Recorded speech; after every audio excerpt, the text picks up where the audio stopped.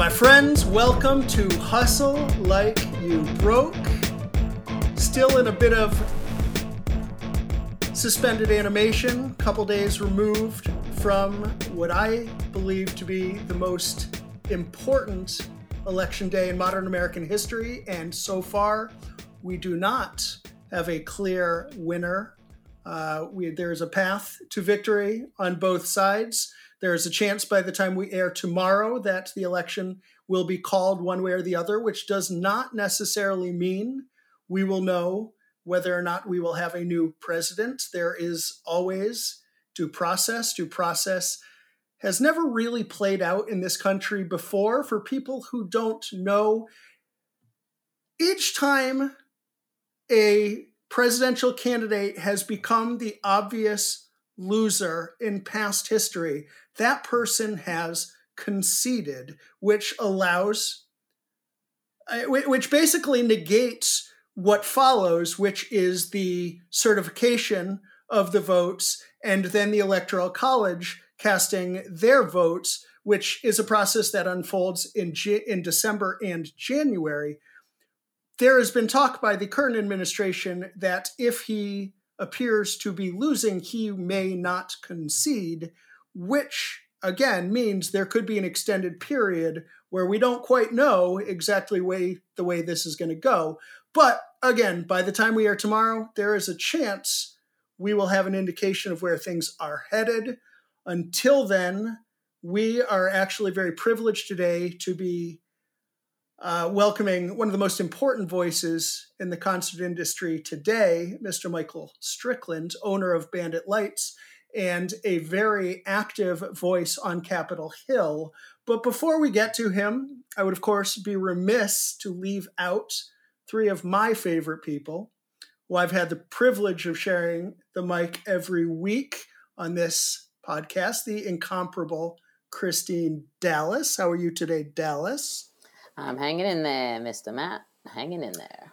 And I know you voted early. Do we know that your vote has counted yet? Yeah, because I was able to go to a polling station and I watched it go through the machine. I was very pleased to see that happen. So, I know I'm in. I'm good. Except for, of course, I'm in Miami-Dade County, and many will know that that's in Florida, and that knows that that's always a fun state to be in at this time of year.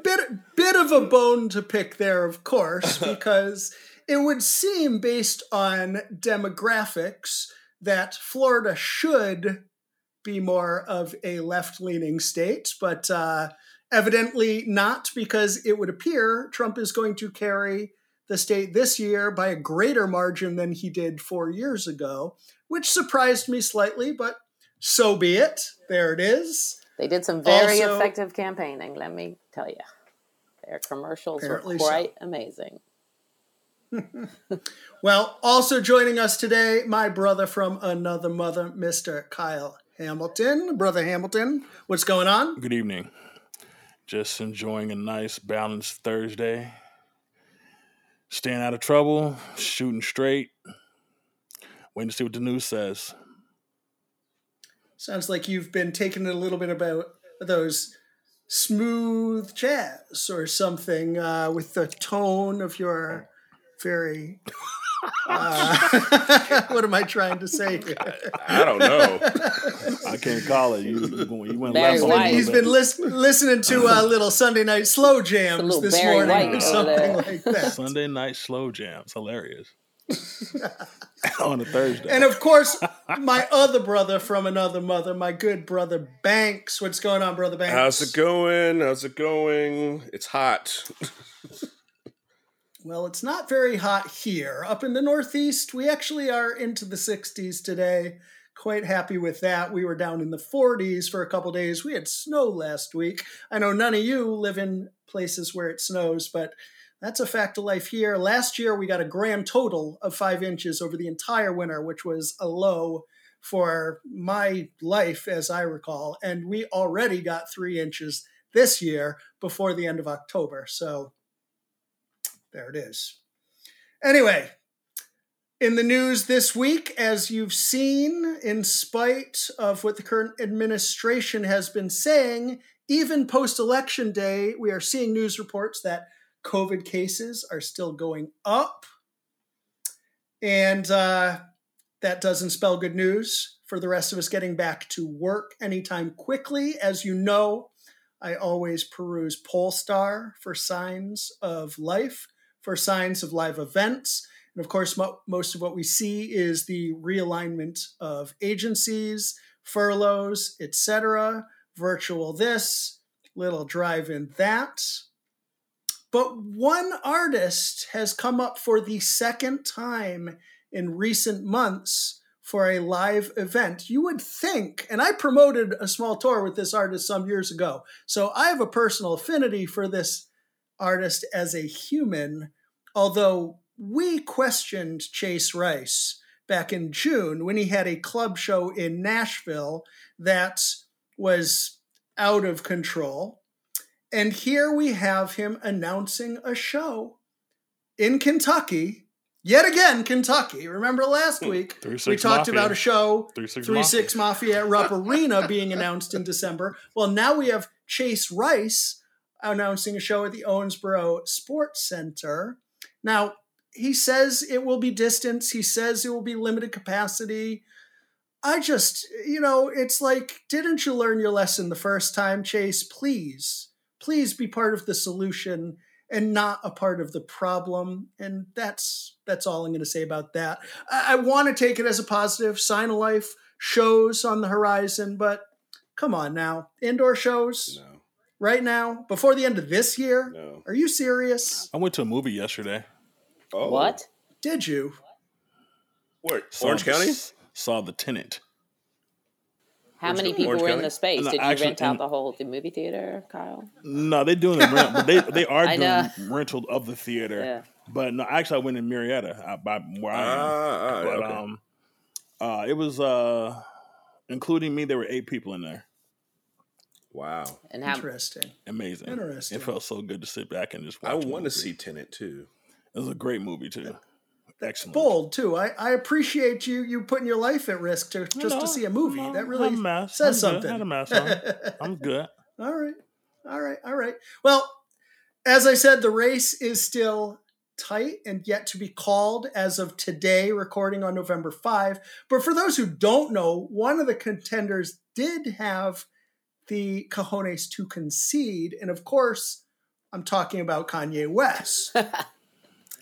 He didn't concede. He got 50,000 Come on. votes. His dumb ass got 50,000 votes. Hey. 10 out of Tennessee, Mr. 10. Strickland. How did that happen? Tennessee. 10,000 in Tennessee. Most votes. Blew my mind. Yeah.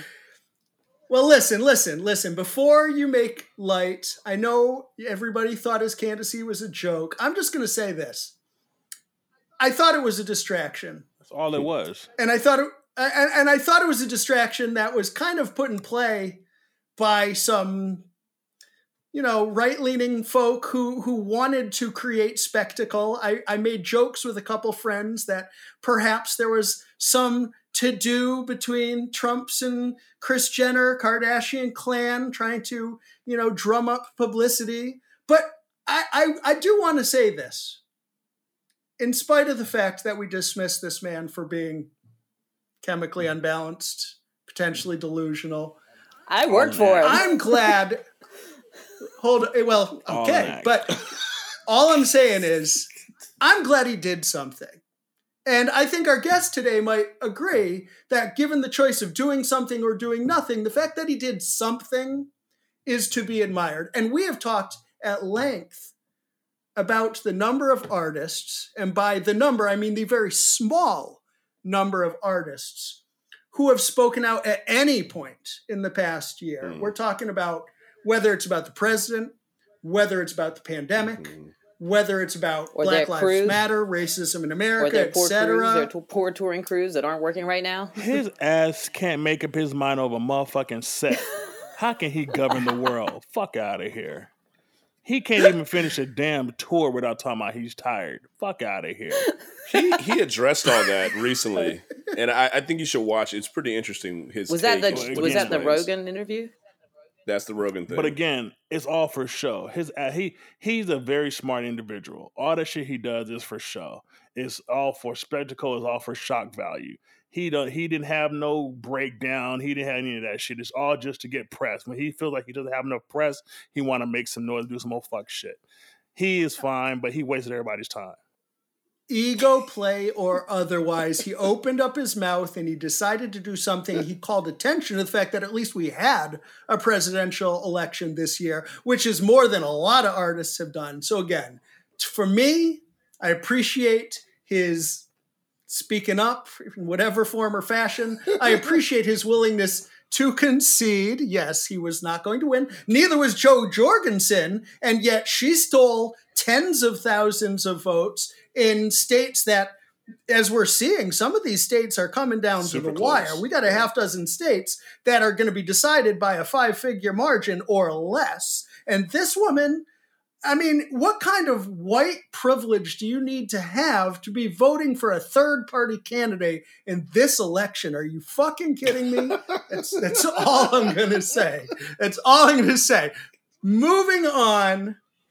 Speaking of politics, but before we really dive into his political career, I already said today, we have Michael Strickland joining us on the program. This is a man who has circulated an email to a growing number of people, an email list about what's going on in the industry in Capitol Hill. He has become a leading voice for this business. But before his efforts on Capitol Hill, this is a man who started Bandit Lights, as I understand it, when he was in junior high school, 12 years old. 12 years old. Now, we hear about people like Mark Cuban talking about when he was 12 years old, he was going door to door, selling anything he could find to sell. He had that entrepreneurial spirit.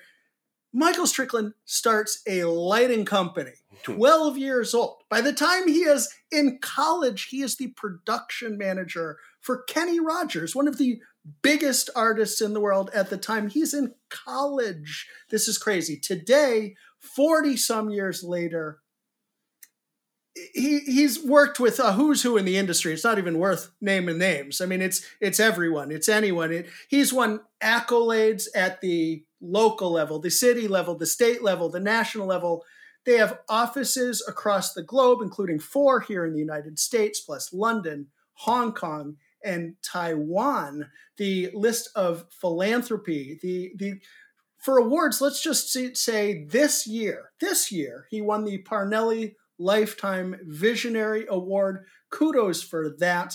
His bio, for people that can't see me, because none of you can see me, and trust me, you're better off not seeing me, but his bio is 5 pages long. This is, I mean, talk about making me feel like I haven't done shit in my career.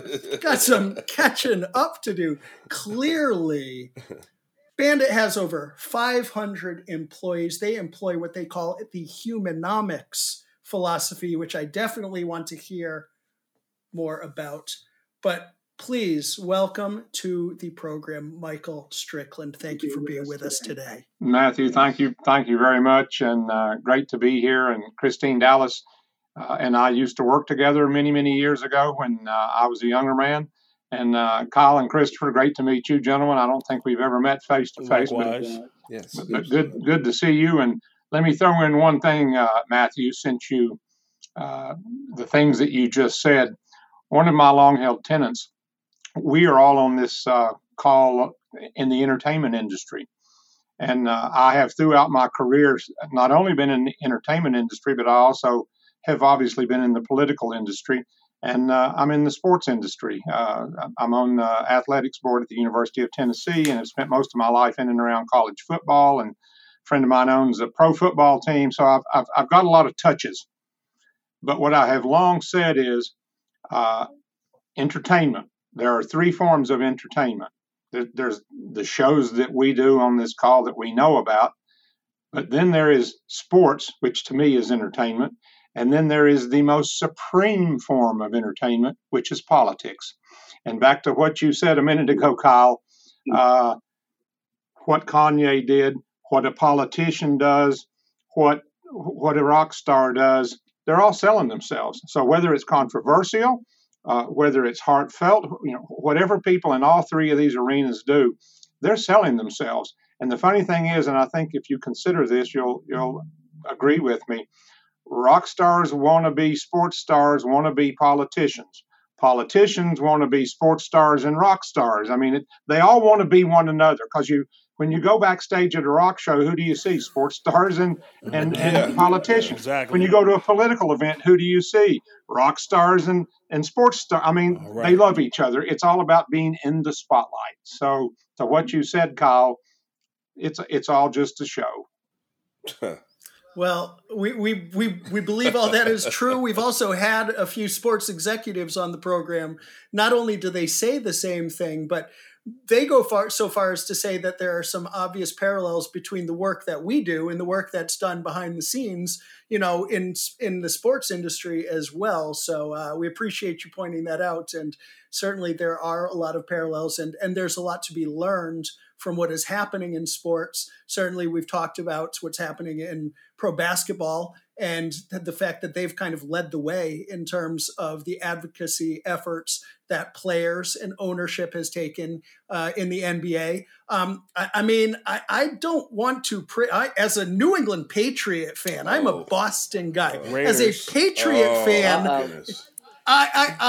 No, we're not going there today. I'm not going to talk about your Raiders, promise. I could all day long, but I'm not going to.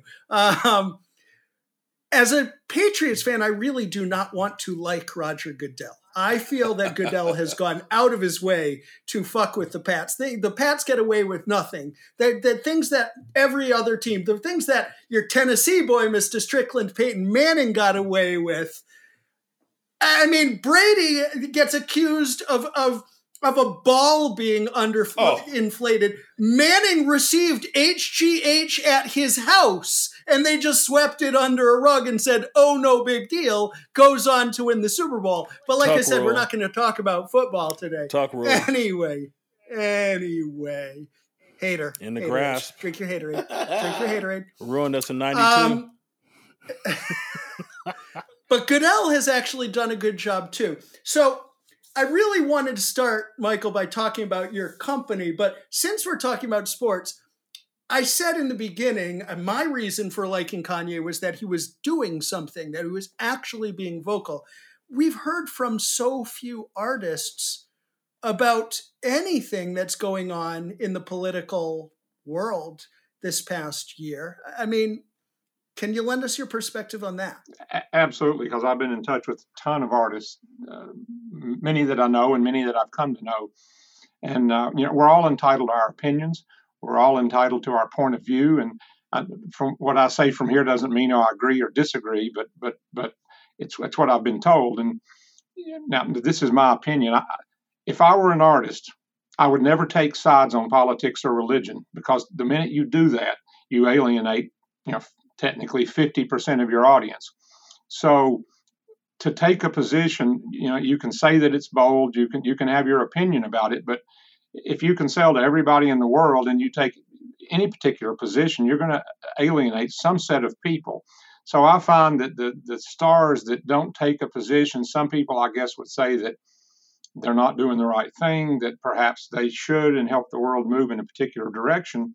But I think they look at it economically, Matthew, and to your point, a lot of them have told me that, because to take a position for or against opening up, to take a position for or against how serious COVID really is or really isn't, to take a position at this point politically, all of the things that are wrapped in this moment would be perceived as potentially doing damage to themselves. So a great number of them won't say anything. On the other hand, I was involved with the Red Alert Restart thing, where we lit up 2,500 buildings. Well, we got a couple of hundred little bitty movies that we did with people that range from Slash to Nathan Lane on Broadway to Billy Bob Thornton to Alice Cooper to on and on and on. Well, I don't think that to me, that wasn't a political ask. To me, they did a 20-second video. Hey, I'm Slash. Please support Restart and help save the live entertainment industry. Thank you very much. I didn't see the political play in that.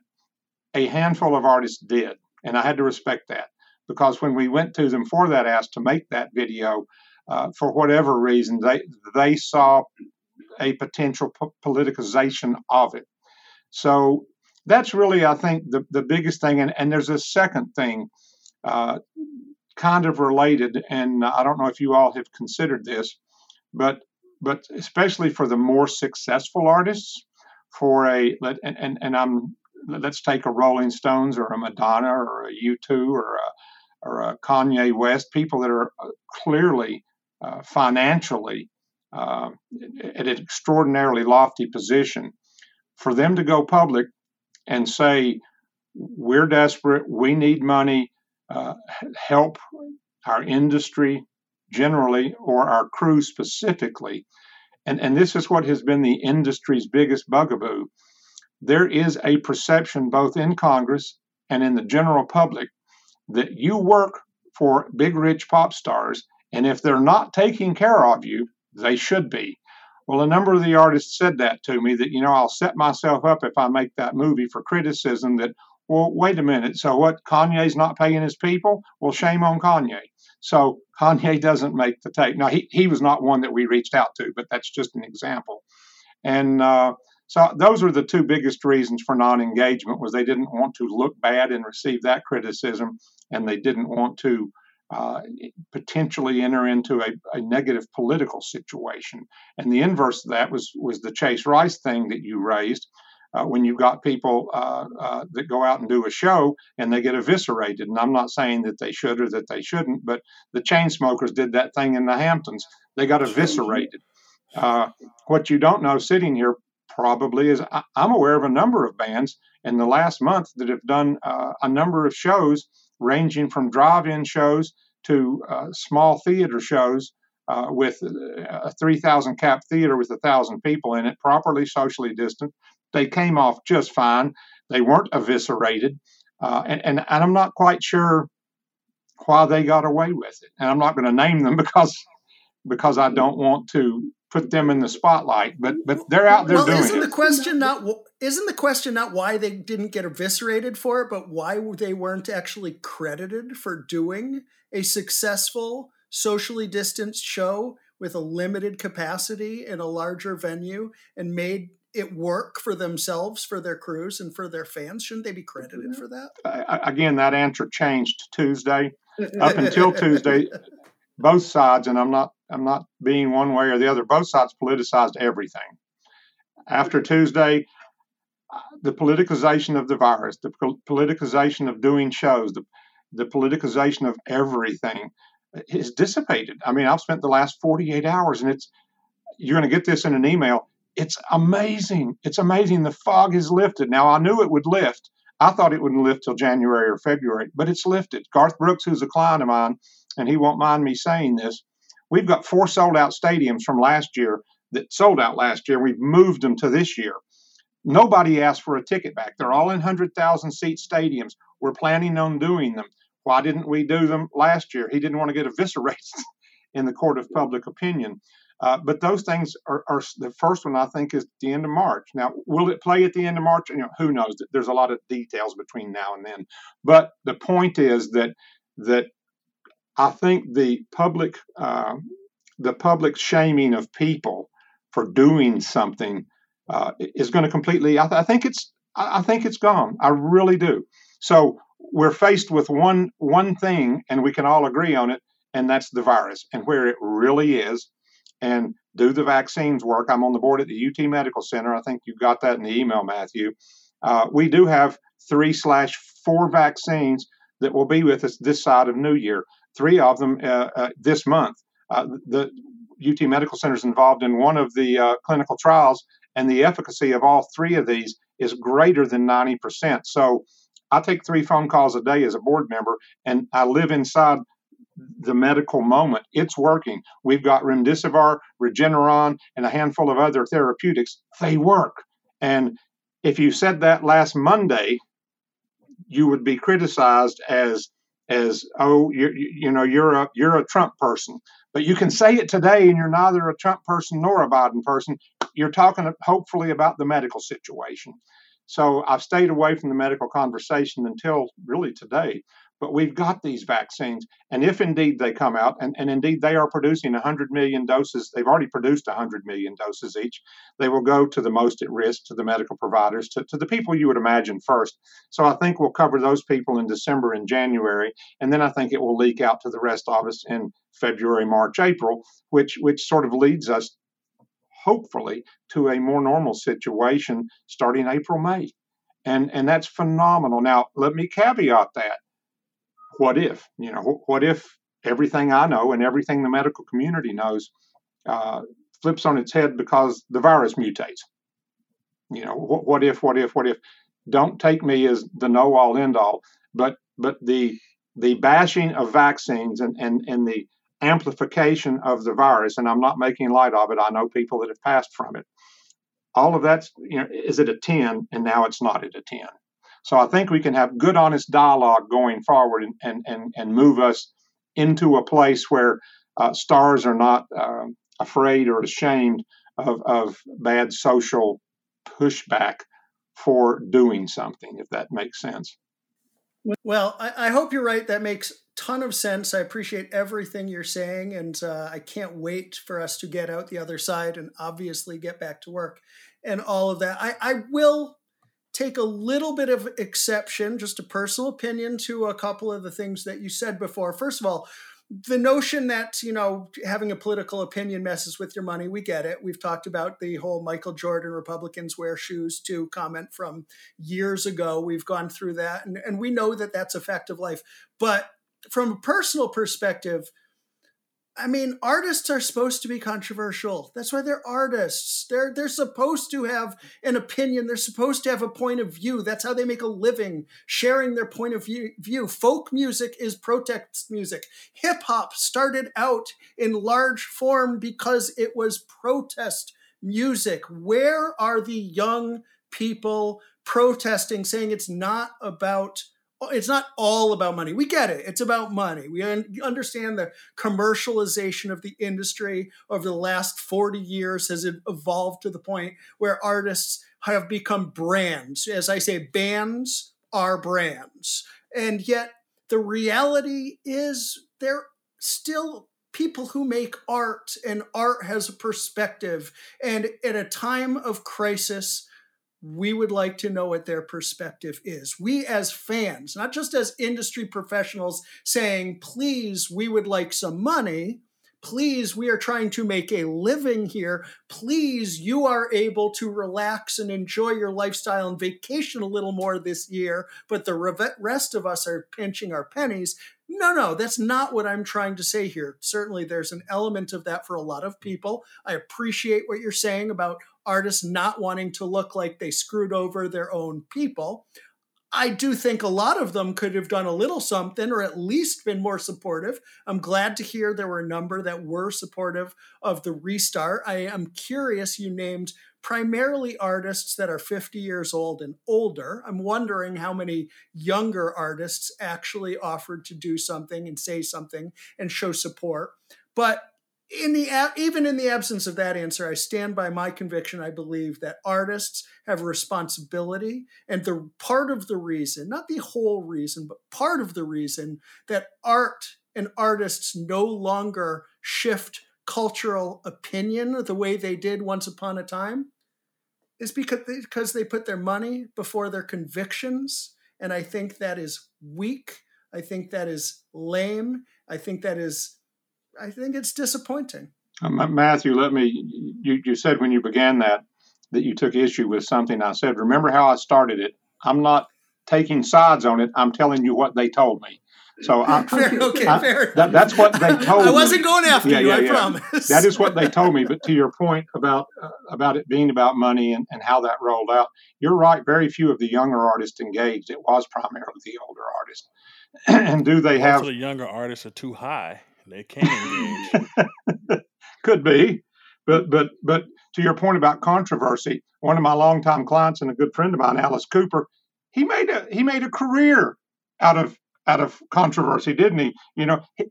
He never ripped the head off the chicken in Toronto. The chicken was thrown on stage and he threw it back. But the story came out that he ripped the head off, and he called Shep Gordon, his manager, that morning and said, "Oh my God, they're saying I ripped the head off a chicken in Toronto." And Shep said, "Let's go with it. Let the rumor live." And that was a defining moment in his career, because people had to go see this guy that was going to rip it. And same thing with Ozzie biting the head off a bat. It never happened.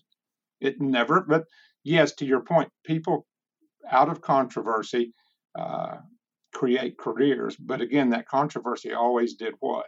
Made them money. And back to what another thing you said, I will not name names, but most of the biggest artists in the world laid off all of their people in April.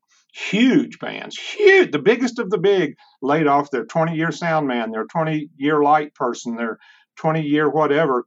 And those people are now sitting in a moment where they're going, do I want to go back and work for that band? I've been unemployed now for 8 months, and that band is worth literally billions of dollars. Now, the flip side of that is we've got some mid-level artists that have kept people on their payroll. It may be diminished, but they've done all that they can do. And they have earned the love, the respect, and the friendship of their crew. So I think when we do come out of this, you're going to see a quantum shift, because the guy or gal that engineered for ginormous pop band X may go work for ginormous band Z, because they're so ticked off at what happened to them. Mm-hmm. And these are people, you mentioned my email. I've got 1.2 million people in my email chain. This is what I do all day long, whether it's on a Zoom or whether it's on a phone call. And I've talked to a huge number of these people across all aspects of the industry. And no one sits outside of this devastation. No one. So the sound and light folks and road managers and tour managers for the biggest acts are sitting at home unpaid. There it is. So let's shift away from this a little bit, because we didn't actually take a minute to go back. And we always like to give our younger listeners and our listeners who are perhaps on the fringe of the industry or not yet making a living in this industry, we like to give them some perspective. And I said that you started Bandit when you were 12 years old. Tell us about some of the early days. Tell us about your motivation, your passion, your interest for getting into the industry at such an early age. Thank you, Matthew. And Christine's heard this, whether she remembers it or not. She used to sit through the annual general meetings. When I was a little kid, I just loved music, and I was in the boys' choir, and I did all the things that I could do musically. And by the age of 10, I had been kicked out of 2 boys' choirs, and I went to the choir director of the last one and said, "Please let me be in here. I love this music stuff." And I begged and I pleaded, and he goes, "You don't understand, Mike. I'm kicking you out because you're so bad. You're so untalented that you bring the whole group down." Well, I left that meeting just devastated, knowing that I had no future in something that so moved me. I'm old enough that the Beatles in '62, '63, and '64 moved me. The Rolling Stones, all of that stuff. And I had no way to be in the music business because I was so horribly untalented. I couldn't sing, dance, had no talent. Well, I had been in community theater as a child, and I had seen lights on poles lighting the theater stages. And the reason it started in '68 was they built the new Dobbins Bennett High School in Kingsport, Tennessee, where I'm from. And I went with my sister to see, I don't remember who, the Monkees, the Beach Boys. I don't remember who it was. And when I left there, I went, holy shit, I got to do that. That's the coolest thing I've ever seen. I want to do that for a living. And then I thought, well, they have those lights in the theater. Now, you got to remember in '67, '68, outside of New York and LA, where they were doing the psychedelic light shows, nobody had lights. The Beatles played in Shea Stadium in '64 with the stadium lights on. So the bands came into these National Guard armories and these high school gyms and played with the ceiling lights on. So the next month, the guy that put on the show had a show. I drug all the lights from the theater of the high school down to the gym, clamped them on the handrails, and charged him $25 to light Frankie Valli and the Four Seasons. I don't remember. I do not remember who it was. But the band came up. And I got to remember in '68, they didn't have road managers and trucks and buses. Frankie Valli and the Four Seasons had the road manager who mixed the sound and got the paycheck. The band set all their own stuff up. The PA was a little set of custom tucked and rolled leather cabinets. And if you wanted to meet the band, be there at 3:30 because fans didn't come until showtime. And oddly enough, nobody wanted to go backstage. What would you see back there? They want to be out front and see the show. So I was there at 3:30. I was setting up the bullshit lights I had borrowed from the school, hence the name Bandit Lights. We took the lights from the high school, put them in the gym, and lit it. And when the band finished, they said, well, this was really cool. Tomorrow, could you go to Chattanooga, Tennessee? I'm making that up. Well, I was 12 years old. I had no way to get to Chattanooga, Tennessee. So I did school. Exactly. But I didn't want them to know that. So I did the thing that we all do in show business best. I lied. I said, no, we're booked tomorrow. Yep. We're booked. Well, the next act that came through, I had a guy with a car named Terry Wallace, and he had a Camaro, and we got a U-Haul trailer, and I anticipated this question, and guess what? We got it. So after that night, we put the lights in that U-Haul trailer and went to whatever that remote city was, but this was $35 because we needed $10 for gas. And that's how it was born. Fast forward to my senior year of high school, on any given week or weekend, we'd have 2 or 3 crews out within a 300-mile radius of Kingsport, Tennessee. And not only did we have the lights from the Dobyns-Bennett High School, we had the lights from both of the junior highs and from the theaters downtown. And back then, you got to remember, 68, 69, 70, nobody locked anything. They didn't. Churches weren't locked. Schools weren't locked. So you just walked in and took the stuff, used it, and then brought it back. And again, hence the name Bandit. Now, we started building some wooden cases, and we started building some of this and some of that. But that was how it started. And then I came down to the University of Tennessee to get my business degree, and I shifted my inventory warehouse from the things I told you about in Kingsport to the Clarence Brown Theater at the University of Tennessee. It became, and I don't know if Christine knows that became my warehouse. So I had a handful of things, and then I stole a bunch of stuff from the theater. But again, I always took it back. And by the time I got to be a senior at UT in business, we had enough junk that we owned that we didn't have to borrow it anymore. And the name Bandit was already there. But we built up this pretty big clientele because I was one of the, while I was doing it, Josh's lights and Joe's lights and Blood lights and Pig lights and Heavy Water lights and all these other people. Bob C. was beginning up in New York. Bob Stern was beginning out in the Northwest. There were other people much older than me beginning to do it. And they were building companies with money. And I was just this idiot kid that had more luck than anything else. And I'll wrap it up by saying I speak a lot. And young folks, to your point, Matthew, how do I do this? I always tell people, remember one word, and the word is old, O-L-D, which is what I am now. Opportunity, luck, and dedication. That's what makes anybody. Opportunities will come your way. They will come your way because of luck. And anybody on this call that says, no, it wasn't luck, you're lying. It's always luck. And the dedication, if you don't stick to it, and I know that each of you on this call have stuck to whatever it was, if you're dedicated and stick to it, you're going to succeed. If you're not dedicated and if you don't stick to it, you're not going to succeed. Peyton Manning used to throw 1,000 passes a day. Tiger Woods used to hit 1,000 putts a day. I mean, you can go down the list of successful people, and dedication is the key to it all. And that is my single biggest piece of advice to anybody that wants to achieve something in any business, but particularly in the entertainment business. It's opportunity, luck, and dedication. I like that. Well, of course, our podcast is Hustle Like You Broke, so we certainly embrace the hustler mentality. You don't sound like you were such a dumb kid to me, but I appreciate the self-deprecation. You've grown the company to 500 employees on 3 different continents now, so obviously you're doing something right. I do have to ask, well, so talk to me about this concept of humanomics. What does that mean to those who don't know, and tell us how you've used that to kind of develop the company mentality and philosophy over the years? Another great question. In the early 70s, I joined the Stagehands Union, IATSE, here in Knoxville. So sometimes I would work stage calls, and I didn't work stage calls so much for money as to see how other people did things. So I would go over to the Coliseum in the early and mid 70s and set up for Rock Show X, help set up whoever came in to see how my competitors did it. What cable do they use? What are their methodologies? How do they do it? That was somewhat of an education. the biggest education I got was that I didn't care if it was sound, lights, buses, trucks. At that time, the thing I heard most from virtually every person on a crew was, to hell with Bob, the owner of the company I work for. Why? Because they were overworked, they were underpaid, nobody had health insurance, nobody had retirement.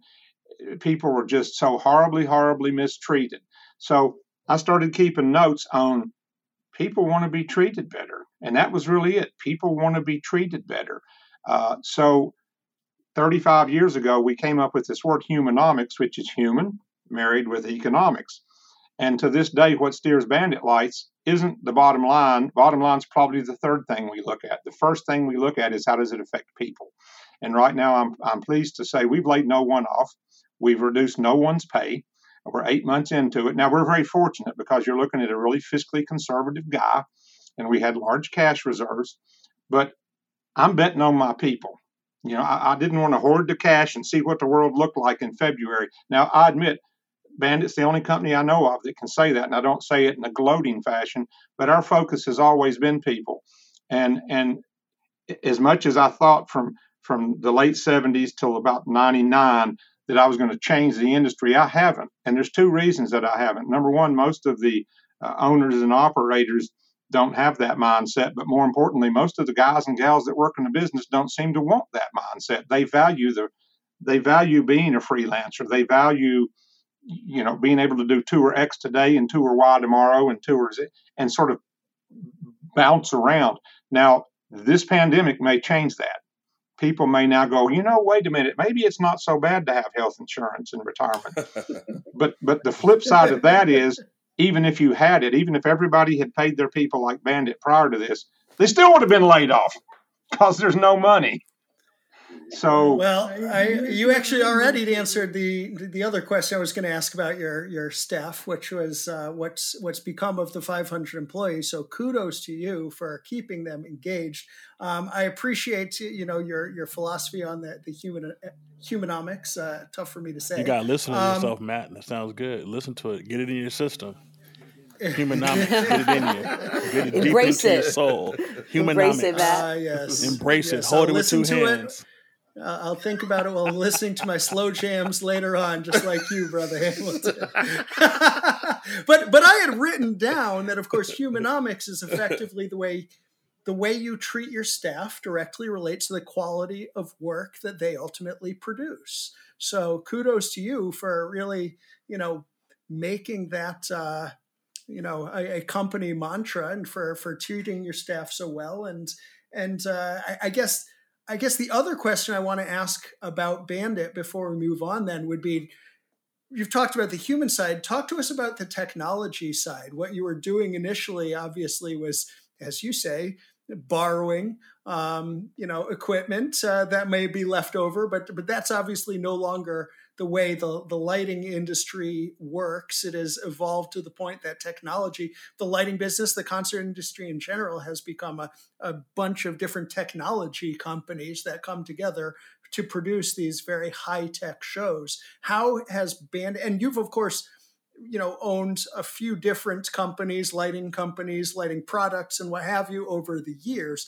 So how does the technology, keep Bandit relevant? What are your thoughts on the technology in the lighting world? You're making the broad assumption I know anything about that, and I don't. But no, I'm just joking. I'm joking. Going back in the company history, and you brought it up, which is another good point. I owned Ava Lights for a number of years. I started Thomas Engineering in the U.S. and I started Tomcat Engineering in the U.S. So I've been on the manufacturer side. I've sold them all now, and they're in different ownership. But I came at it from that point of view as well as from running a hire company. And the technology, going back to those days, one of the biggest spurts of growth we have was in 1981. I met Graham Thomas and John Walters, who owned Thomas Engineering in the UK. And I saw a pre-rigged truss, which is a piece of truss that held 2 6-lamp bars up in the truss, and they dropped out. Well, that was world changing. And it was just launching in Europe. So I cut a deal to be their guy in the US. So I became Thomas Engineering US. And all of a sudden, I was the only guy in America that had this technology. And all of a sudden, we had more work than we knew what to do with, because we had this Thomas Trust with these drop-down lamp bars, and we got more business than we knew what to do with. Fast forward a few years, I embraced high-end systems when they rolled out first the IntelliBeam and then the CyberLight and then some other products. And again, at that point, the only person that had moving lights in bulk was a company called Vari-Light that eventually went broke. And Vari-Light dominated. And we ended up with 1,000 moving lights from high end, and all of a sudden there was an alternative to Vari-Light, and that alternative was Bandit. So we had sort of an 8-year run where we were the Vari-Light alternative. And I think if you talk to the people at Vari-Light, we were responsible for breaking their back.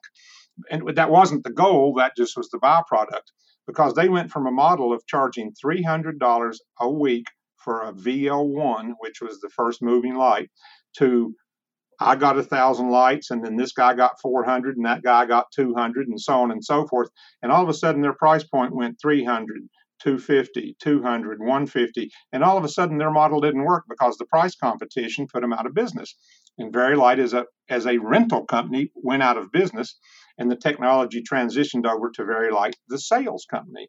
But I think if you talk to them, they will tell you that we played a big part in breaking their back. And again, that was never the goal. We weren't out to get anybody. We just, to your point about technology, we flipped the concept. And then let's move forward. About 10 years ago, I saw the world going to LED, and we manufactured our own range of LED lights, which we called Green Light. GRN was how we spelled it. But we had 1,200 LED par cans. And the next closest company had about 150. And we had all these LED 8 lights and LED moving lights. We had several $1 million worth of LED lights before anybody else even manufactured them. So again, we had about a 3-year run where if you wanted an all green rig, if you wanted an all LED rig, you had to come to Bandit. And that was spurred on by Jackson Brown. Jackson had come to me. He was a customer, and he said, because Jackson has lived off the grid for 30 years. He's got his own solar and wind and batteries and all of that. So I said, Jackson, it'll cost you more. I mean, what normally would be $15,000 a week will probably be $25,000. He goes, I'm good. So he paid us more than he should have. And that year, we introduced the first all-LED rig to the world. Then Crosby, Stills, and Nash came on board, then LCD Sound System, then Garth Brooks, then Bonnie Raitt, then it just kept on going. Well, again, the whole world has finally gone to LED. So technology has driven a lot of our success. And you move into today, and there's a lot of manufacturers offering a lot of stuff. And the guys and gals that work for Bandit and all these other companies, back when I did it, it was literally done for sex and drugs and rock and roll. And when you got on the bus at any night, all due respect, Christine, there were no women on the bus, and you watched porn and smoked dope and misbehaved. You go out on a bus today, nobody's watching porn, nobody's smoking dope, there's no misbehaving, and most of them have college degrees. Because it's so complicated and so sophisticated, and it's a different set of folks because the technology has driven it there. And one of the great points about that is these people are more in tune and more concerned about themselves and their lives, and they don't want to just get high and party and then die at 32. Remember the Who? I hope I die before I get old, and the expression "Don't trust anyone over 40." Well, now being over 60, I'm glad I didn't die at 30. But we got a different set of guys and gals now. And again, as I said, gals, Bandit transitioned starting about 15 years ago to gals on the road. We have 36% female road staff now, which is incredible. And it's not because it's a focus. We hired the best people. That's it. And Christine worked there. She knows. She was one of the earliest females at Bandit. And we got 36% females. And you know what? They're phenomenal. They're absolutely phenomenal. But that's how technology has driven Bandit lights. Well, again, I'm not trying to be disagreeable, but I'm not sure that there aren't crews that are still actively smoking a good deal of dope on the road these days. Last year. But we can leave that alone. I don't think that necessarily, takes away anything from what you said. So we're just going to move on from that. Well, you hope it's not the driver. That's right. Well. But you actually introduced another great point, intentionally or otherwise, that aside from the technology, there has been a drive towards more sustainability and more, of an emphasis on trying to be more environmentally conscious. What is it that Bandit is doing in that respect? In 2010, when we rolled out Greenlight, I honestly thought by 2013, the entire lighting industry would be LED because it saves energy. It's not hot on the stage, all the economic benefits, less cable, smaller cable, less truck space, less trucks. I mean, it translates. It didn't happen. Even now, it's not. Now we're about 80% LED. There's still a bunch of older technology out there. And that's because the guys and gals that are the creative people, they know the tools that they know. And they're fearful to leave the old tools and go to completely new tools. I do think in another 3 years, everything will be LED. But along with the LED thing about sustainability is you have to go in and rethink your workplaces. You have to rethink your packaging. You have to rethink your cleaning procedures. You have to rethink your health and welfare procedures as how all of that works. Now, Christine, I don't know if you knew this or remember it, but back at the old warehouse on Dutchtown, we had about a 1 month thing where we used to use that chemical to wash the truss to keep the truss clean. And it became a theoretical issue was, okay, when we wash this truss with whatever this is, what happens to the runoff and what is it? And we spent a month doing a deep dive because we called it, I don't know if you remember it, Christine, we called it acid washing the truss. Yeah, I remember. Well, once we dug into it, it wasn't acid, it was soap and water. But again, that was the beginning of wondering, what are we doing here? At the end of the day, it was just soap and water, and we switched to a soap that the EPA said was okay to just go outside and do it on the gravel and let the soap go into the gravel. Since that day, we and a lot of other people have moved forward here in the office. The lights are now all LED. The HVAC, we put in all new units that have a much higher SEER rating. We've changed the windows out to make sure that the windows are tinted and reflect sunlight. Those kind of things. And we and a lot of other companies are sort of moving to a more sustainable model. If it's a 100-mile journey, we and I think the industry are probably on mile 10.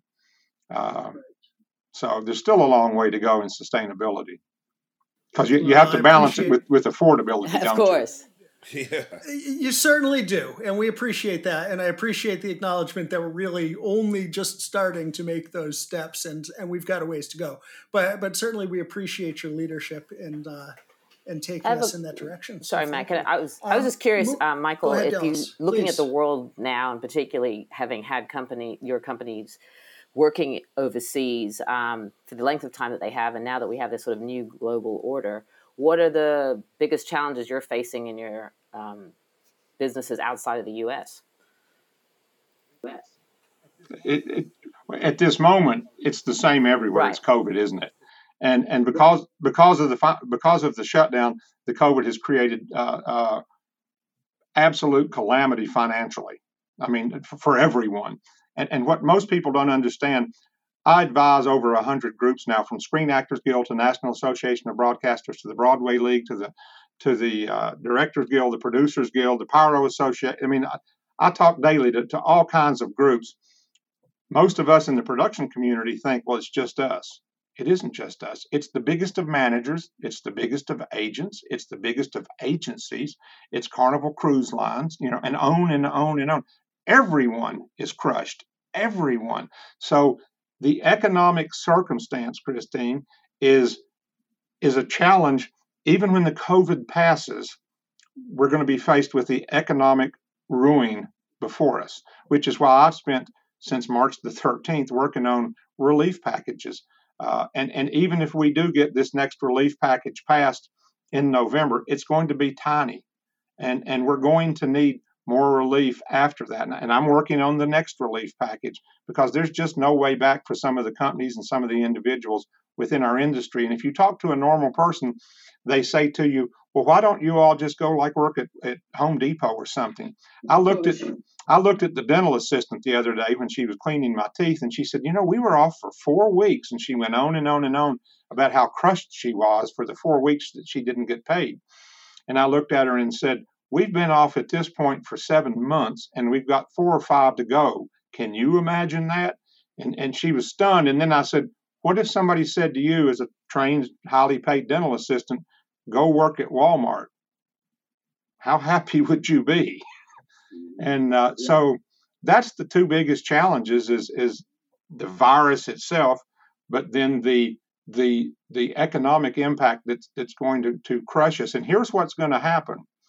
Take all of these big artists and big acts and big venues. Those people have all been thrown into a pool of unemployment, even if he or she has a job somewhere else. When this thing opens back up next year, is everybody going to run back to the corner they came from? Probably not. Because I know one of the world's biggest rock bands, I know for a fact that their sound person and their light person are not going back. And they've both been there over 20 years. So I think what we're going to see is supply and demand. The supply side is going to be there and the demand side is going to be there. But I don't think the partners are going to match up again. So I think you're going to see a lot of, and you're also having a huge amount of attrition. A lot of people are leaving this industry to go do something a little more solid. So when Big Band X goes out and they've lost their sound guy or their light gal or whatever, they'll have to get somebody else. And how qualified will they be? And that's the next problem, Christine, is ramping back up for getting people back to work and what he or she does. For sure. We've talked at length about, it could be a 2 to 3 year, or even a 3 to 5 year process of getting the industry back to full speed. There's certainly going to be at least a 3 to 6 month period when we get back to work, when we start up again, where what I call muscle memory is going to be a factor, getting people back in the rhythm of working and related problems that ensue from an extended time off. There are people who the last tour they did was late summer of 19, and they might not get back. Now, what you were saying earlier about the probability of a vaccine means maybe they are back within 2 years. But there are also those who are saying it could be late 21 or early 22 before we are really back. And some of those people then in high-level positions will have been as much as just under 3 years without employment. Yeah, I don't believe that. You don't believe that? An opinion.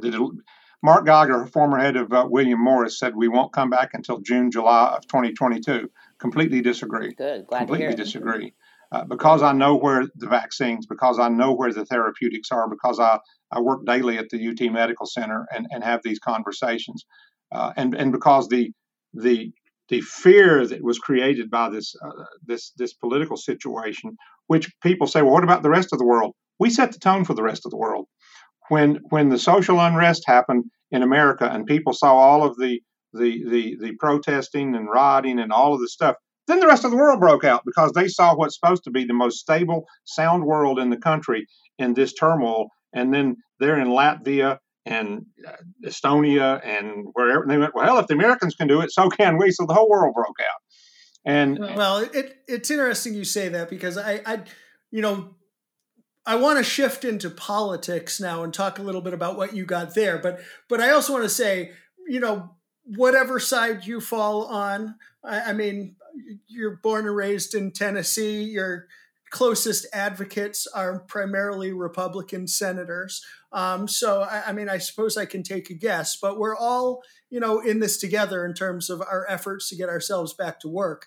But one thing that I've found that's been very interesting lately, to the point you just made about unrest in other countries, one of my bigger clients, I produce festivals for them internationally and primarily in Australasia. And he's born and raised Republican his whole life. And he said to me not long ago, he said, now where is it? Because I wrote this down. I didn't want to get it wrong. But basically, he said that it is effectively because of kind of the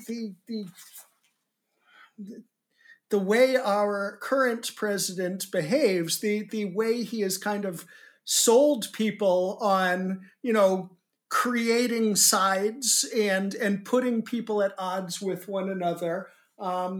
He basically, he's, I want to say he's a gun nut like our brother Hamilton as well. Not a gun nut. New to the game.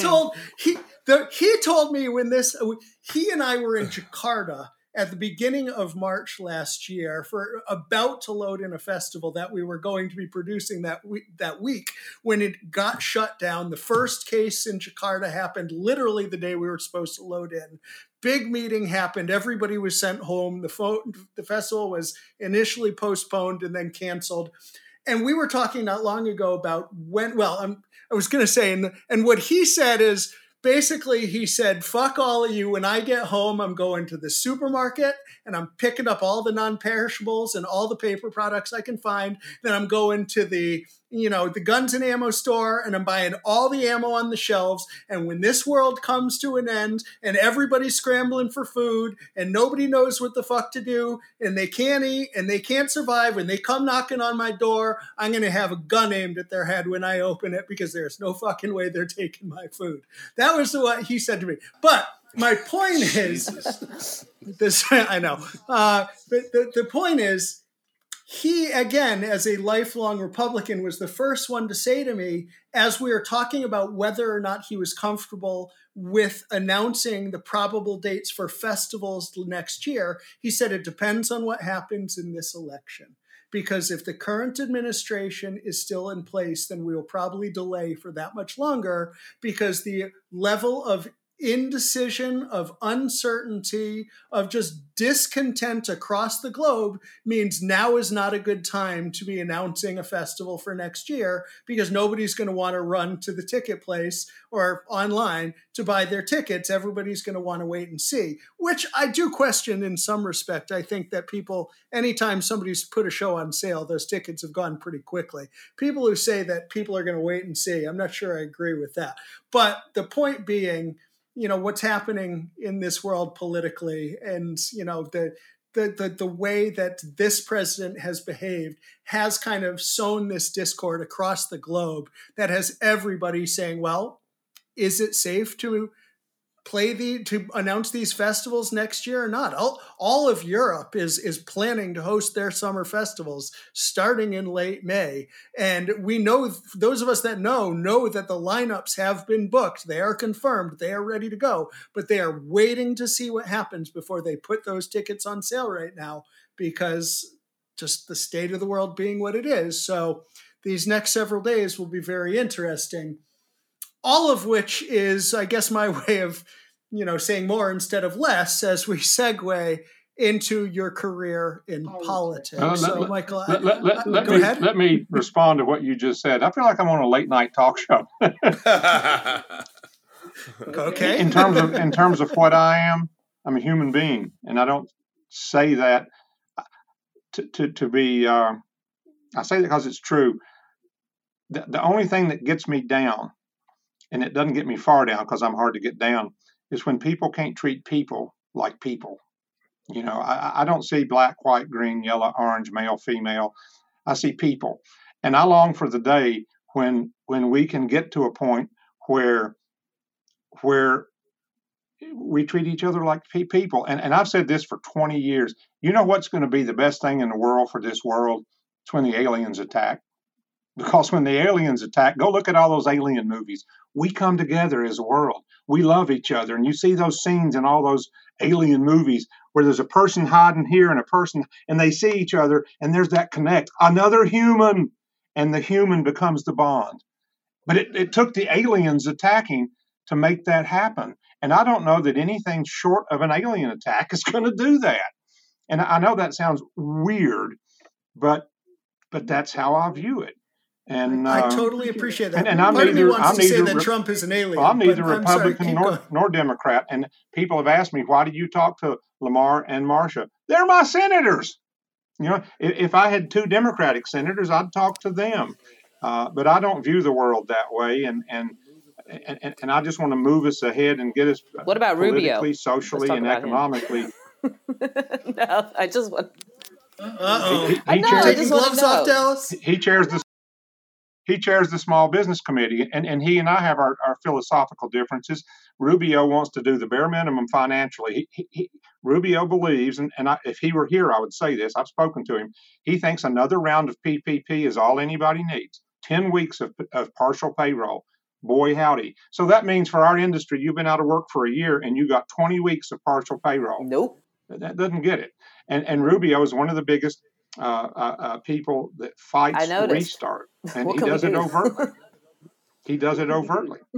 And I actually rewrote his version of restart is called Senate Bill 4321, and that's what's been put forth twice by the Senate. I actually rewrote it to take it from 10 weeks to 30 weeks. And I actually physically, because I went to law school, I physically wrote the bill, the language in the middle, and sent it to them. Said, here it is. You don't have to pay a staffer to write it. Just take these out and put these in. And it's a whopping 3 sentences. And suddenly it gives us 30 weeks of not partial, but full payroll. Nothing. No response. So let's shift the conversation then into politics at this point. And certainly you've become the most vocal advocate for the industry these last 8-10 months, and I was reading through some of your own writing and some of your own stats, and you've talked about the fact that we are an industry of over 10 million people. We are an industry which does, what was it, something like $877 billion in annual revenue. Now that's art. That's all of arts and entertainment. That's not just concerts. That's anything you can imagine within the arts and entertainment space. Understood. But yet, again, no relief has been provided to us yet. And I think I saw some speculation somewhere that it comes largely down to the fact that the concert industry, the arts in general, don't have a serious lobbying presence. We don't have any PACs or super PACs that are supporting us. I mean, I guess part of me, the first thing I want to ask is, is it really just about money? Is it really about the money that we give to senators that turns into them showing support to us? Sadly, yes. And let me quickly give you my journey, if I can do anything quickly. Please. As this began, I meant to ask that first. Sorry. I knew a bunch of politicians. I'd lived and worked in that world. I had a bunch of friends, but I hadn't worked in that world. You know what I mean? I didn't know the details like I do now. So as we went through and I joined forces, obviously, with Senator Young and Senator Bennett, who were the original authors of Restart. And we did all the things that we do. And then I got hooked up with Howard Schultz from Starbucks, and we did the Howard Schultz letter. And this is all feeling good. And then all of a sudden, after I'm told forever that there'll be no carve-outs, in other words, no targeted money for any one particular market sector, all of a sudden, Heroes 2 gets dropped by the House. And Heroes 2 has in it the $120 billion Restaurant Act and the $10 billion Save Our Stages, 2 carve-outs for 2 very different reasons. The restaurant industry is less than half the size of our industry. They have a quarter of the employees of our industry, but they have a phenomenal lobbying effort, and they've got phenomenal PACs. Eventually, a number of the senators and House people told me off the record, you're in the back of the line because the restaurant people have phenomenal lobbies and give us lots of money. So that's why this industry, number one, that's half your size with a quarter of the employees, which isn't devastated. Yes, do they have single restaurants that are bad? Yes. But if you talk to anybody that owns a restaurant now, short of the ones in downtown Manhattan and those kind of things, but talk to somebody that owns a bunch of McDonald's, they're up 400%. Talk to 80% of their industry is up now. It's doing just really good because we all started eating takeout food, and then when they reopened restaurants, we flooded. Yet they're still wanting to come to the trough. So they've got lobbies and PACs. How did Save Our Stages make it? The great people at NEVA did a really good job of putting together the Save Our Stages thing. They got Chuck Schumer on board. Chuck Schumer did a couple of things. Chuck went to Nancy. He convinced Nancy as a favor to stick it in because it's a tiny little number, and she did. It was pure politics. They just did a really good job. most of the politicians said, oh, well, we're helping entertainment, Save Our Stages. Well, if you read Save Our Stages, it helps venues, managers, and agents. That's it. That's the only, and that's 8% of our industry. Yet the presumption is, no, we've helped show business. Well, yeah, you've helped 8% of show business. So that was very confusing. But yes, back to where it started, that's why we have no voice. I've already begun work behind the scenes with NAM, National Association of Music Merchandisers, because they are well respected on the Hill. They've been lobbying for 30 years. 2 years ago, they got $1.4 billion for music education. They work the Hill. Everybody on the Hill knows what NAM is. They don't know what Bandit Lights is. They don't know what any of us are, but they know what NAM is. So it's my goal by sometime next year that we're able to wrap most of the live event industry into some kind of an organization like the Airlines Association. They're all together under one banner. So we can get all of live entertainment together under one banner, whatever we call it, let that nest up underneath NAM and let NAM lobby for us. And NAM has been lobbying for us now. They have been our voice on the Hill outside of Mike Strickland making phone calls and other individual efforts.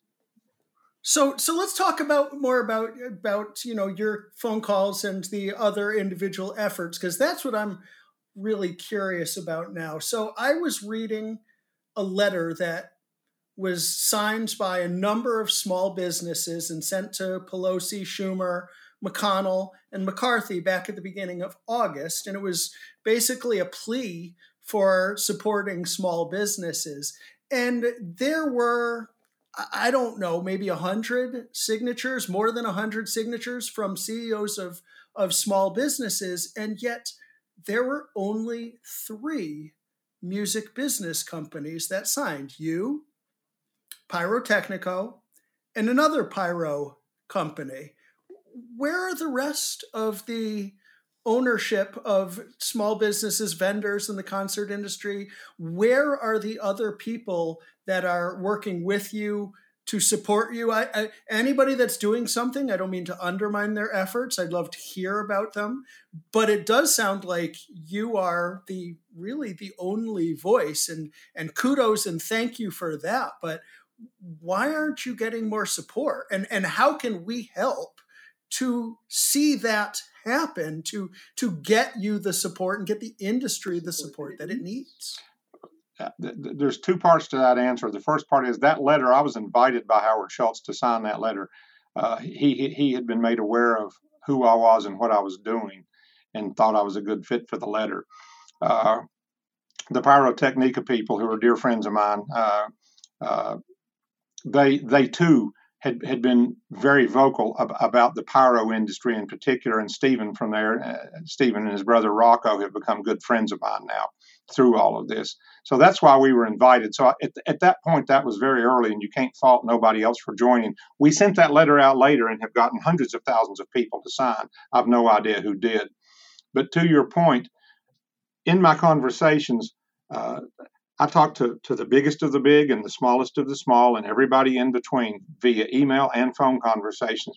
And let's go where we are today. Today, there are owners or managers or leaders of some extraordinarily large firms that just don't have the heart to do anything, because those folks are days or weeks away from bankruptcy or being out of business or being out of the industry. So how do you have the heart to do what I'm doing when you're going to lose your house? And I don't mean this.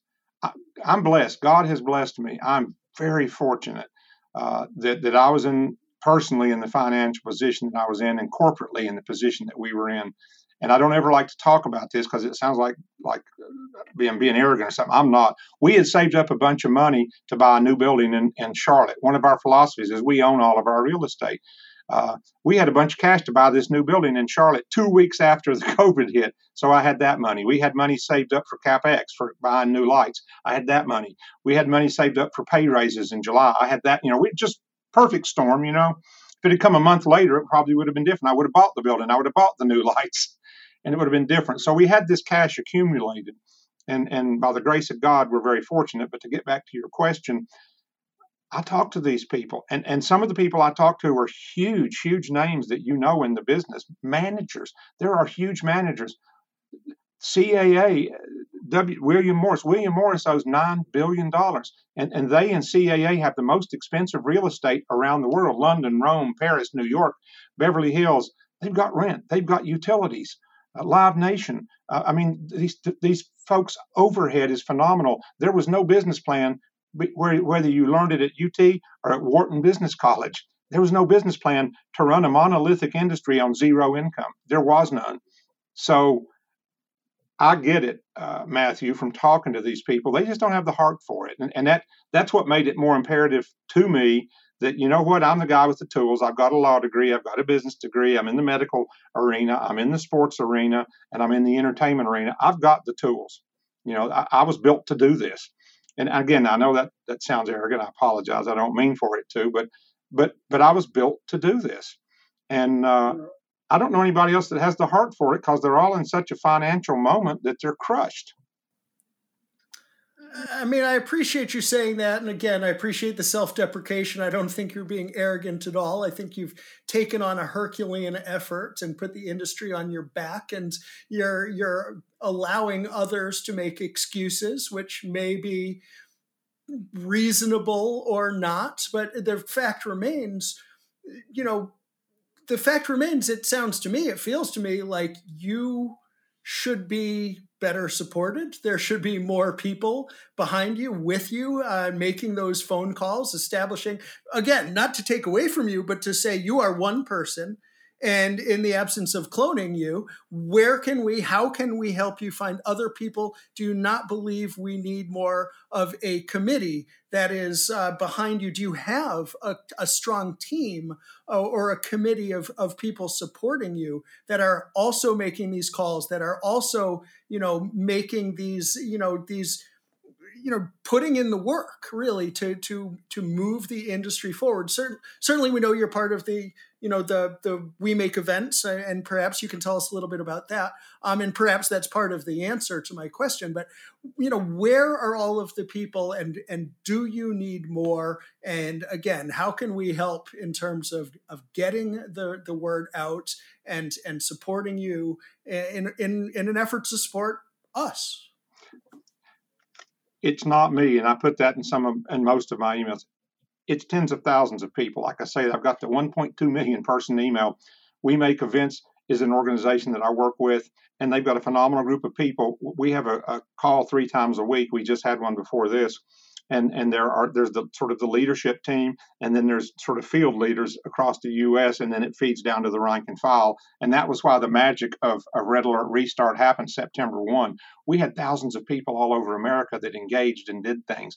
We had a street fair in San Francisco. We had Pearl Jam came on board in Seattle and got the Space Needle and all the iconic Seattle things done. The great people in New York, that Local One had a road case stand-up thing down in Times Square. We got all the billboards in Times Square to go Red Alert. That wasn't me. That was those people. It was think global, act local kind of thing. All I'm doing is steering the ship and providing information. People have asked me, well, why didn't you do a website, or why didn't you do an organization? That's not my job. My job through my email chain is just to feed this information out, answer questions, and let people act locally. You're going to see today, we've got another We Make Events initiative for the 10th. We've got one of those big giant trucks that has the signs on it that are LED boards. It's going to pull up right in front of Congress and pop up. We've already got the parking permission and the planning permission, and we've got what's going to go on the sign. And November 10th, for 14 hours, this truck's going to sit there and scroll our message so that everybody that goes in and out of the Capitol sees our message. There's also an activation around that. We're going to have it on over 1,000 screens nationwide. We've got an email campaign, blah, blah, blah, blah, blah. I didn't do that. I just provided the access to the means to get that done. Then you go to NEDO and NEVA and Live Events Coalition and Extend PUA Now and Save Live Events Now, which is an AEG Live Nation play. I mean, there's just a phenomenal amount of great people, and I kind of sit in the middle and kind of steer information out and talk to these people on a daily basis and keep them informed. Is there anyone that can act or interact directly to Congress like I can? Not that I've been able to find. But so I'm the guy that talks to people, and I try not to use names because I feel like the first time I call a name and say, well, Senator so-and-so told me this, that'll be the last time that senator talks to me. You know it. So I try not to divulge directly too often where the conversations are. But in terms of getting things done, I've done 3 national television shows. The first one was CNBC. I had help getting to those places by this network of people. So yes, there's a phenomenal amount of people that are making this happen. So I'm just playing center field and throwing the ball around. And the way it happens is somebody in the email chain comes to me and says, hey, I know this person that can do that. What do you think? And then I just give them the bullets and they go off and fire the gun. So just continuing to build that network. Now, right now, I've got a 3-pronged play for November, which will be launched either today. I've got it all written up. I'll either send it out today or tomorrow. But again, once I send it out to this 1.2 million people start feeding back, and then all of a sudden, magically, this stuff happens. One of the things I'm working on is appearing before the Senate Small Businesses Committee with a major star in 10 days. We've got it lined up that I'm going to sit in front of, to your case, Christine, I'm going to sit in front of Rubio and the Small Business Committee, me and this pop star, and present our case. It took a long time to get this worked out. Why is it happening? Because I've got this pop star that's agreed to do it. Do you think they wanted to see me in front of the Small Business Committee? I don't think so. But they wanted to see my pop star. So those are the kind of things that we're doing. But again, it isn't me. It's the strength of all of these people. Well, I definitely appreciate that. Go ahead, Banks. I had a question. Going back to what you were saying about there were so many people that, are definitely holding on by a thread. Isn't that more incentive for them to give every single resource that they have at this point to try to save and get the voice out and to, help in any way they can? It just seems like if I'm struggling, I'm doing all that I can to try to stop from drowning. And if this is an opportunity to get in and do anything or contact or reach out, that I would make that push. I don't see why people wouldn't want to get involved and help if they're struggling. Again, there's 2 answers to that question as well. A lot of these folks I talk to, their depression is a real thing. I mean, and it went from people that you all know that in March and April and May were chin up, I'm good, it's okay, to November completely depressed for economic reasons, for they don't see an end in sight, all of those things. So they're depressed. And that's why I sent out the email last week that said you have 2 choices, do something or do nothing. And if you do nothing, you get nothing. Well, I hit some nerves there because a lot of people that I had lost came back and said, thank you very much. I never looked at it that way. If I just sit here in my living room and drink beer, I'm going to die in my living room drinking beer. So I re-engaged a number of those people. And I'm a firm believer in the old expression from Norman Vincent Peale, power of positive thinking. If you think you can or you think you can't, you're right. And I think I was preaching that, Christine, when you were around. I don't remember, but it's when I get up in the morning, I think, okay, today's going to be a great day, and here's what I'm going to do. Every time you have a choice, it could be a bad choice, could be one bad thing or another bad thing, but one bad thing is slightly better than the other bad thing. So it all starts with a positive attitude, and I think that's what you're saying in that question. But you'd be amazed at the power of depression. And I don't want to make light of those folks because they've become good friends of mine. I had an 81-year-old gentleman call me from California that's in a periphery business to ours. And he has seen everything he lost collapse, and his wife and daughter work with him, and he was despondent. And so then we began to engage, and I made him aware of some alternatives and some things he could do to get down the road. And he told me that he had a building worth $2 million, and he couldn't get a $500,000 loan against the building just to keep him and his wife and daughter paid because they saw no way for him to make his note payments. And that's a very real trap that gentleman's in. And it didn't change. But I talked to him at least weekly. And, I wish there was an answer. But when you have no money and you're broke and you've lost your home, you're just going to sit and watch somebody else do it and pray. And that's why I try to keep people that can to engage, write these letters, make these phone calls, do the simple things.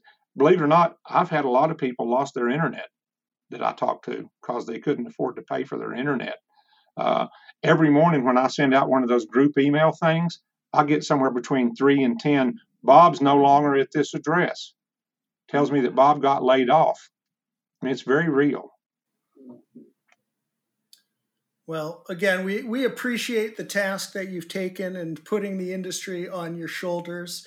I appreciate you calling attention to all the people that are supporting your efforts and getting active, getting involved. And I didn't mean to disrespect you or them when suggesting that I thought you needed more support. I'm still struggling. Well, I'm still struggling with the fact, and I mean this respectfully, I think you're going to take it the right way, that in the absence of a PAC, there aren't more active voices in the live entertainment industry on Capitol Hill. It's not that you're not doing an amazing job. It's that we need 3 to 5 of you or more. Where are those people? How can we find them? That may be a rhetorical question. But again, I feel like we need more voices on the Hill in addition to those voices supporting the efforts. But I suppose perhaps the larger question, to your point, is that those people perhaps don't have a political aspiration, which begs the question, do you have political aspirations? Absolutely not. Politics is to me the most supreme form of show business, certainly, but it's not a pond I want to swim in. It's how do you tell when a politician's lying? Their lips are moving. And I would say that in front of politicians. I was on the phone last Saturday with the senator, and senator was rah, rah, rah, support you, love you, brother, hung up, turn on the TV. There's that senator going, I don't think we need any more relief money. I mean, they talk, they're best friends, whoever's in front of them. So when it all comes back, how do you feel salaries are going to be? Are they going to be cut salaries, coming back to the same wages as we were making prior to the pandemic, or how what are your thoughts on that? I've got more than thoughts. Well, I've got facts. 2008, 2009, when the economy crashed, we all thought that was bad, but as we know, the industry didn't shut. We just had our prices pushed down. Every client I had, except one, called me up and gave me the opportunity to work for them in the future at 35% less as an average. And you take the biggest of pop stars, why did they do it? Well, let's take ginormous pop star X. They couldn't sell any more tickets because they're selling out. They couldn't raise their ticket price because the economy had just crashed. So they got together and said, how can we find money? Oh, we can grind all the crew and the vendors. So they all went, and we probably all lived it. Everybody's wages got cut. The vendor's pay got cut. And when the vendor's pay gets cut, the vendor's employees pay gets cut. So we survived a 35% downturn at that moment. Now let's move forward, Kyle, to your question about now. We at this company, and I talk to other company owners, are already hearing from artists, from promoters, from agents. When we come back, it's going to be lean and mean. And you got to understand that my company, my artist, my whatever, we're just hammered. So you're going to have to work with us. And, your first response wants to be, yeah, well, we got hammered too. So to answer your question, purely an opinion, but I believe it to be a good one. I think you're right. I know. I mean, I've already got some contracts for next year. And it was a band, I'm making this up, but it was a band that say was going to go out with a $30,000 a week light show, and they're only going to spend $18,000 this year, and they want very nearly all the same stuff for that price. Mm-hmm. And I believe you're going to see more of that, not less. Certainly between May of 2020 and May of 2021 and December of 2021. Even when there's going to be a everybody's going to want to go out at the same time. So it won't be, you don't think there'll be price wars since everybody's going to hit at the same time. Everybody's going to want to be somebody to be available. So in actuality, there would be more work than there is gear, correct?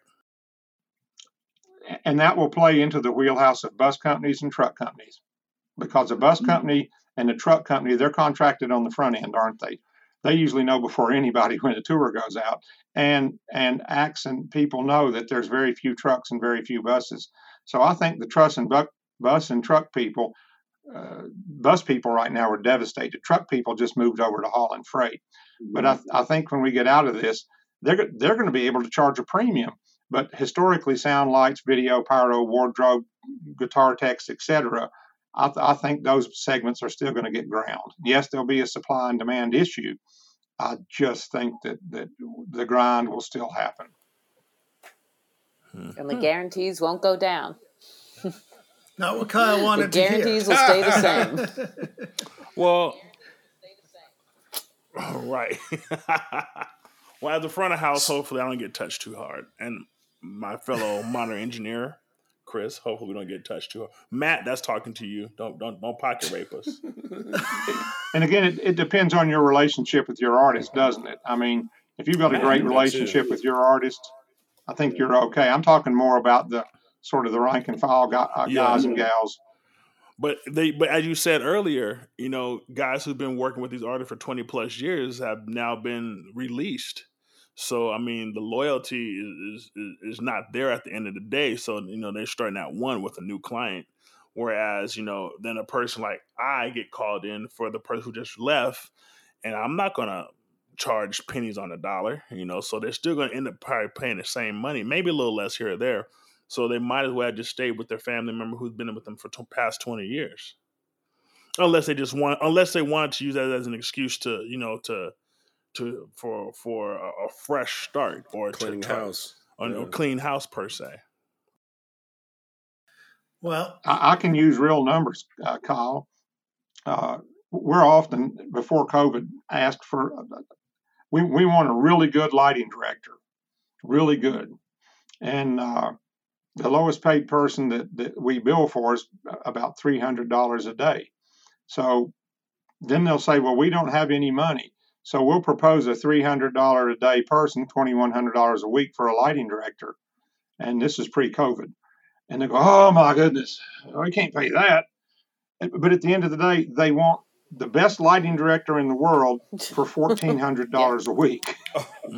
And you know, there's a lot of that out there. Yep. Pre-COVID. Mm-hmm.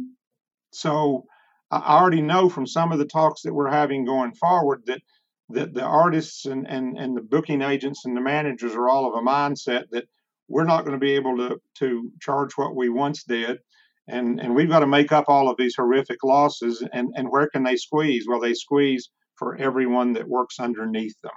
And it's just, I think it's a reality. I think it'll be spotty. Some people will do good and some people won't. Well, Michael, we always go into a series of quick hits before we let our guests go. Before I get to that, Dallas, Banks, Brother Hamilton, anything from you? I had a quick question. Michael, you talked about that you don't see it going into 2022, and you said that you have an idea that it will be next year. Is that because of the acceleration with the vaccine? And if so, do you think that a lot of these artists are going to be willing to take a vaccine that early to get back on the road, knowing how some people are as far as being germaphobes and being anti-vaccinators, all that situation? Are they really going to be willing to take a vaccine to get back on the road and do shows? Yeah, and those are two related but also unrelated issues. Again, because of my role on the board at the UT Medical Center, I'm privy to all this information. And let's assume for a moment that there is a vaccine, and let's assume that most people are comfortable with it, and let's assume that it's good enough to go. There is a set of people that just simply, personally, will choose to not engage. You know, how big is that set of people, be it fan or person within the business. Elton John's announced 2022, probably largely because of his age. I think the Eagles have put everything off till 2022. Leonard Skinner, Gary Rossington has had several heart attacks, and Ricky Medlock has one lung. So, and I've talked to them. Their willingness to go out into a potential COVID environment is probably greatly reduced because of their medical situations. So there's a lot of that. But then you look at these younger artists. I say younger, I mean 50 or under. They're probably of a different mindset. But let's assume that these vaccines do work, and let's assume that we're at a good place. I think the landscape will be full of people out there working and wanting to work, and those people that don't want to certainly have the option not to. And I pray that I'm correct in my assessment of it. But again, it's not based on me just going, well, I think it's based on heavy involvement. And a couple of things that we haven't touched on. And again, before Monday, I would be saying, people would say, well, you're just a Trump supporter for saying that. The go to the CDC website. The number of people that have died from COVID, this is CDC information, not me, from COVID is 6% of the death count. The other 94% died with COVID. And don't take my word for it. Go to CDC. That includes people that had heart attacks, people that had strokes, people that were in car wrecks, people that came in at the age of 72 with 4 or 5 comorbidities, and they were headed for death's door. And I think it's 9% of the number were people in hospice. They were in hospice because they were extraordinarily ill and they were going to die, and they tested them and said, they've got COVID. And then, so there's a big difference in dying with COVID and dying from COVID. And the other piece of that is, and this is not a myth, again, I'm on the finance committee, a month into COVID, the federal government did the right thing. And when you do something, you get paid by Blue Cross, Blue Shield, Medicare, Medicaid, whoever, and you have to argue for what's called the reimbursement rate. And we typically get about 80% of what we bill. So if we have a $10,000 bill, they'll pay us $8,000, and that's what we get. In order to help save the hospitals, they gave us 120% of what we bill if it's COVID related. So in a moment, we started testing everyone that came in for COVID. You could come in with a heart attack and we'd check you for COVID and we would get paid 120%. Well, if we were going to get paid 80%, that's not a 20% bonus. That's a 50% bonus, because the difference in 80% of billing and 120% of billing is a 50% bump. My hospital has swung from a $16 million projected loss to a probably $60 million projected profit because of all of this extra money from billing. So there's all this billing going on, and there's the reality of the number of people that die purely from COVID.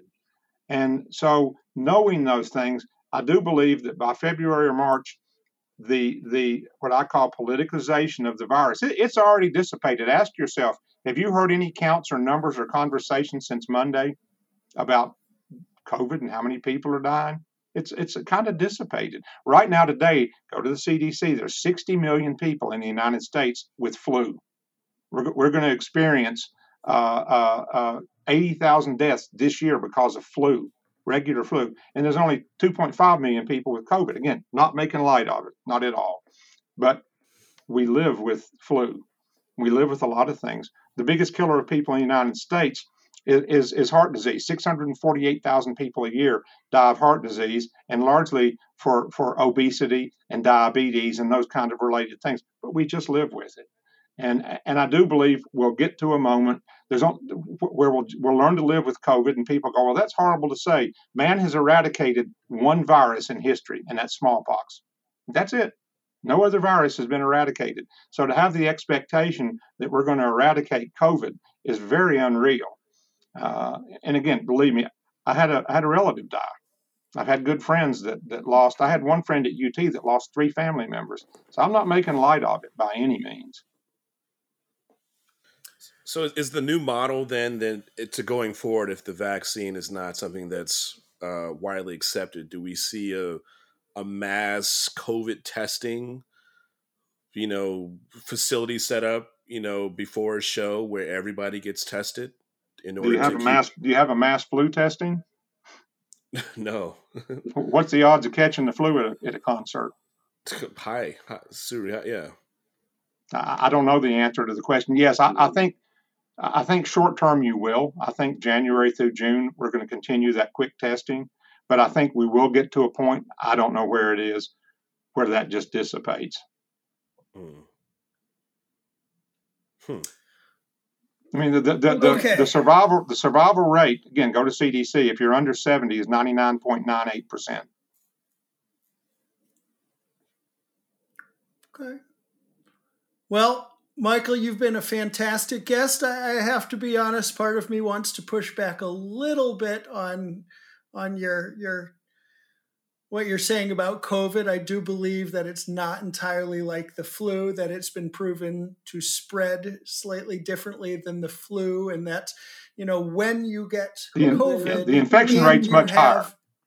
Exactly. And if you are living with some sort of comorbidity and you get COVID and die, COVID is what killed you. You may have been on your way, you may have had symptoms, you may have had a prognosis that was taking you down a bad path, so to speak. But when COVID accelerates that process, COVID is attributable to that casualty. So I don't mean to or wish to undermine people that have passed with COVID quite so casually. But be that as it may, and moving on, Dallas, you worked for Michael, 20 plus years ago. Is there anything you've always wanted to ask or say to him before we wrap today? For me, it was a beginning, it was a great start. I wish I could have stuck with the scheme of it, because it was different times, but, females weren't quite as acceptable back then. But it was awesome. I mean, the things I learned, I've always held with me, and so I appreciate it. And I love seeing Mr. Strickland killing it right now, because it's nice to know, I've been in the same house, and I think that matters in our business, So,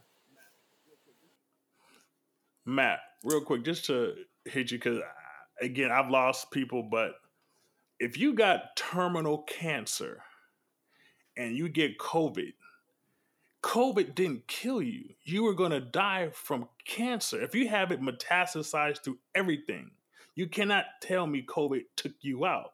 So again, when we talked about this early on, you could get a gunshot wound to the chest, but you had COVID. COVID didn't kill you. The gunshot wound killed you. But you would get labeled as a COVID death. So, I can't. That's why, even though I've lost family members, but again, that's where I disagree with you on that. That's not true. COVID does not kill. What he said, mathematically, those numbers, that makes sense. But what you're talking about, that's not the end all be all, and that's why the world is shook. Yeah, we're afraid of it. We're deadly afraid of it. But Matthew, you may not like hearing this, but and I don't have a side on this. Okay, I'm just throwing out figures. We go out and get in the car every day and go look at the statistics of dying in a car wreck. There's an assumption of risk in life, and I know a lot of folks don't like to hear that. You've got to get in the car to drive around. And personally, this is me. You give me a choice of spending the next 3 years in my house till COVID burns out, goes away, or taking that risk and living my life. I am going to take that risk and live my life. I don't speak for anyone else. I appreciate that. I don't mean for this, conversation to go in the wrong direction. My opinion is twofold on all of that. And the first one is, I'm not worried about myself. I'm worried about my family. I'm worried about my parents who are aging. And so I think that being cautious in that respect is something that just we have to do. It's not that I, live with any comorbidities. It is that I come in contact with people I care about who do. So I wouldn't want to find out that I am asymptomatic and they got it because of me. The other thing I want to say, and I've said this since the very beginning of COVID, is the single biggest factor involved in whether or not a person is safe and whether or not a person transmits the disease and how people will feel about going to concerts with it, how I would feel standing in the audience surrounded by other people. It comes down to trusting people that have the disease, but say, nah, fuck it, I'm going to go to the show anyway. They say, I mean, we heard and that's very selfish. That's selfish. It is, and but it's we also heard selfish very when a person early. has the flu and they come around you and get you fucked up too. So I agree with that. So all of that is wrong. You stay your ass at home and wash your hands, do everything else. But you can't. Which is exactly my point. You have to trust that people are going to do the right thing. And what I think we have learned over the course of human history is you can't fucking trust everybody. You just can't. And that is why concerts have the capacity to become super spreader events and why there is still inherent risk involved.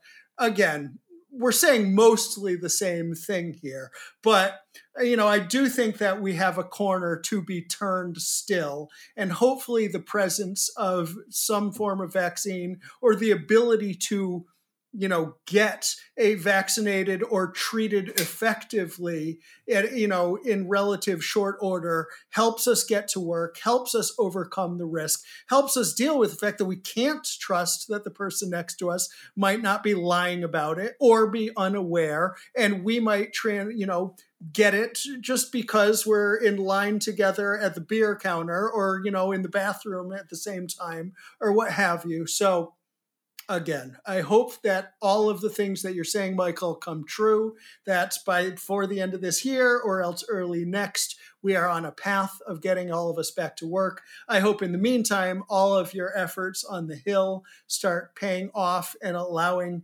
people to sustain for another, what could be 6 months, even, if we are getting back to work next summer, most of us are still out of work for the next 4 to 6 months. Certainly, we appreciate your efforts in creating awareness and in being a leader and an advocate. I do think that we need more advocates for the industry. I say again, I think we need more artists who advocate for the industry, but we here came together in part because we want to be a voice of change and we want to be a voice of progress in the industry. So thank you for your efforts in leading the way. We appreciate you very much. And now before we let you go, we do have a quick list of, as I say, quick hits. These are typically applicable to people who tour actively. First question is, what would be the first tour that you ever did, whether you're the provider or else actively were on the road? Oh, Lord goodness. Probably the Grassroots. Okay. Everybody's going, who was the Grassroots? Was that at age 13? No, that was at 15. There it is. 15. And do you have a favorite tour or moment that you can relate to us? Good question. Favorite tour, and again, it's this is the answer to a lot of my questions, but it's only because he is such a phenomenal human, and that's Garth Brooks. I mean, I've never met a nicer, more caring guy. His people are still on payroll. Of course, he can afford it, but just what a great human being all the way around, be it a tour or a one-off, or there's not a finer human being out there. Very good. So my favorite, and I think the most important question that I ask every guest, if there is any one thing about the industry that you would like to see us doing better moving forward, what is it? Humanomics. Putting people first. You mentioned the fact I got that I was very humbled when I got that Parnelli Lifetime Achievement Award in January. That's how I closed my speech, was to urge everyone in the industry, let's focus on people. And again, we've done it our 40 years, but very few people do it. And it's, people got to come first. And, you look at some of the big tech companies, they put people first. That's why they succeed. That's why Amazon and Google, and forget the political situation in those companies, they put people first. And our industry doesn't. And that's tough to say, but our industry doesn't. Well, thank you for that. Before we go then, any shout outs or parting shots that you'd like to extend? People. Because on the other side, whether it's venues or companies or buses or trucks or all of the things, I think we all know those things are going to be there. The owners may be different. That company X may be owned by somebody new. Companies may all go bankrupt and somebody else sets up a new company, but those companies don't exist on the other side without people. And again, I'm not trying to be cutesy. That's the truth. People come first. Appreciate that. Dallas, anything from you? Well, I can't say go vote because we've done that. I'm just going to have to say be patient and hold on because we've still got a long ride ahead of us for many reasons. So that's all. Banks? I'll just say be smart. Be smart. Think about the future. Everyone's being philosophical today. There it is. Brother Hamilton. As always, tactical training is important. Oh my God. Shoot straight, hollow points. He's going all out. Hollow points. Wow. All out. There it is. Gosh. Hollow points. You need hollow points for shooting deer, I assume, right? No, it's home defense. Home defense. Grandmama, don't go knocking on his door too late at night. He got a hollow point waiting for you. For that ass. Yes, sir. Well, Michael Strickland, you've been fantastic. I appreciate you. My shout out goes to all those who are doing their part to make an effort to do something, as Michael said, to do something, to be active, to be engaged in the conversation, to be a part of the change, to be a part of making this industry better. COVID or otherwise, I stand by my belief that now is a time to take advantage of the reset we've been offered, the opportunity to rethink the way we live our lives, we conduct our business, the way we treat fellow humans, and the way we move forward and we progress as individuals, as a business, as a country, as a world. And whether we know the outcome of this election by the time we air tomorrow, or whether it is another few weeks, whether we have to wait for the Electoral College to actually cast their official votes in the beginning of January, whatever it is, the 8th, I believe. Whatever happens in these next couple months, we hope everyone is safe. We hope everyone acts smart, takes care of each other, looks to the future, and continues to improve themselves and their surroundings. So to all, as always, we appreciate you. Could I add one, listeners? Could I add one thing? Yes, please. Yes, please. I've said this before. I had the pleasure and the honor of twice meeting a gentleman named Samuel Lee Davis, a Medal of Honor winner. And I can't tell you how humbled I was to know this guy. He's still alive. He wrote a book, and it gives me goosebumps whenever I say it, but you don't lose till you quit.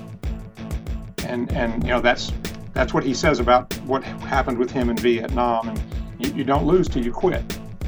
And for our industry, you don't lose till you quit.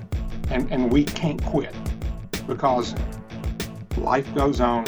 Don't quit. There it is. Well, on that note, to all, we say thank you and good